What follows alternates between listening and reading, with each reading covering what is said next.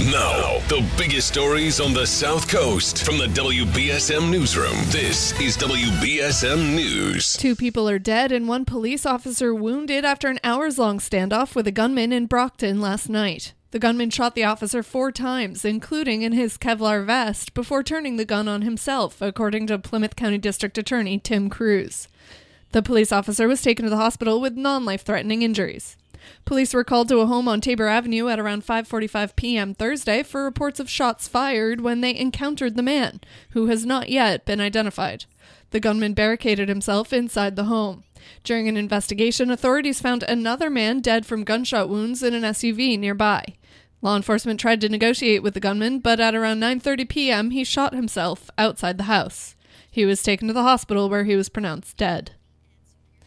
Residents at an Attleboro Housing Authority complex were evacuated yesterday afternoon after a gas leak was discovered. The Attleboro Fire Department said fire crews responded to 80 South Avenue at around 3 p.m. for the reported leak, finding a ruptured pipe leaking gas outside a maintenance garage attached to an apartment building.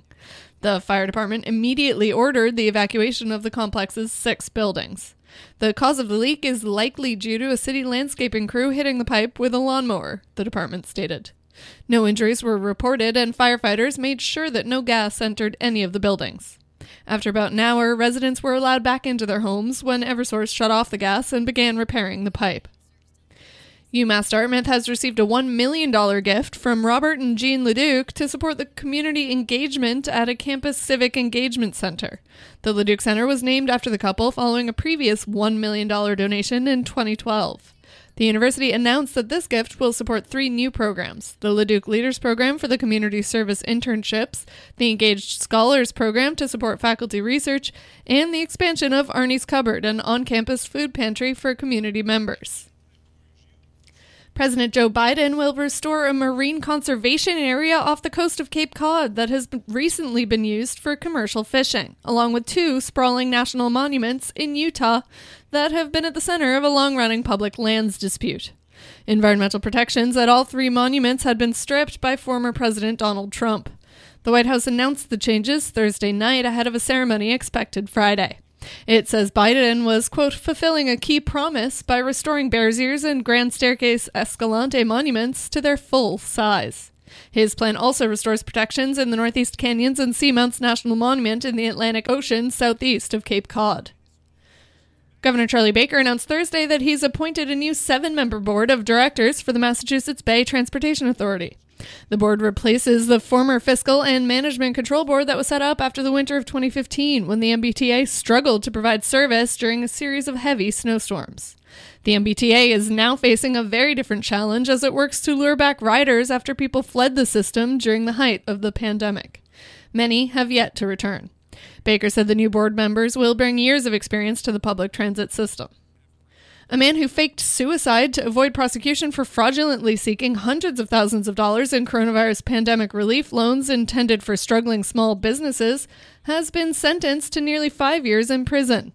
Federal prosecutors in Rhode Island say 54-year-old David Stavely of Andover and an accomplice were the first people in the country accused of fraudulently seeking Paycheck Protection Program loans when they were first charged in May 2020.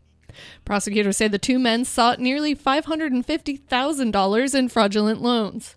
Authorities say Stavely faked suicide, fled, and remained on the run until he was caught in Georgia in July 2020. In sports, the Red Sox fell to the Tampa Bay Rays last night in Game 1 of the ALDS. The Rays shut out Boston 5-0. Chris Sale gets the start tonight for Game 2, and the Patriots are in Houston on Sunday. Now for a look at your local forecast from ABC6. Patchy fog outside early this morning, eventually clearing out, and we have another mainly sunny day ahead of us. Temperatures will top out in the upper 60s and low 70s. Overnight will be mostly cloudy with some patchy fog. Tomorrow we wake up with some drizzle and light sprinkles outside. It'll be mostly cloudy tomorrow, breezy and cooler. High temperatures will only be in the low to mid 60s. We continue to stay mostly cloudy as we head into Sunday. Temperatures in the mid to upper 60s range with some late showers arriving. From the ABC6 Weather Center, I'm meteorologist Chelsea Priest on New Bedford's News Talk Station, 1420 WBSM. Right now it is 55 degrees and mostly cloudy. I'm Kate Robinson for WBSM News. Stay up to date with New Bedford's News Talk Station, 1420 WBSM, and get breaking news alerts and podcasts with the WBSM app.